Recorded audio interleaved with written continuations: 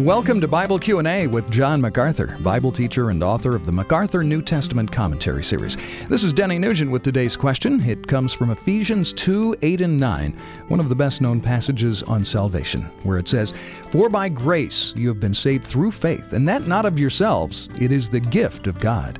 Well, John, certainly encouraging to know there's nothing we can do to earn our salvation. But if salvation is given and not earned, well, some people might ask, does that mean it can also be taken away?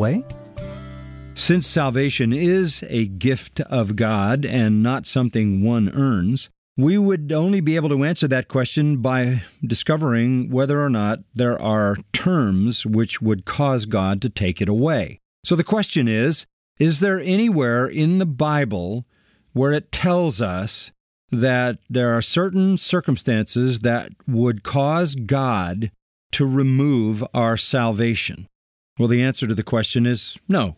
There is nowhere in Holy Scripture where there are any circumstances by which God would remove our salvation. In fact, just the opposite is true. Listen to Romans 8.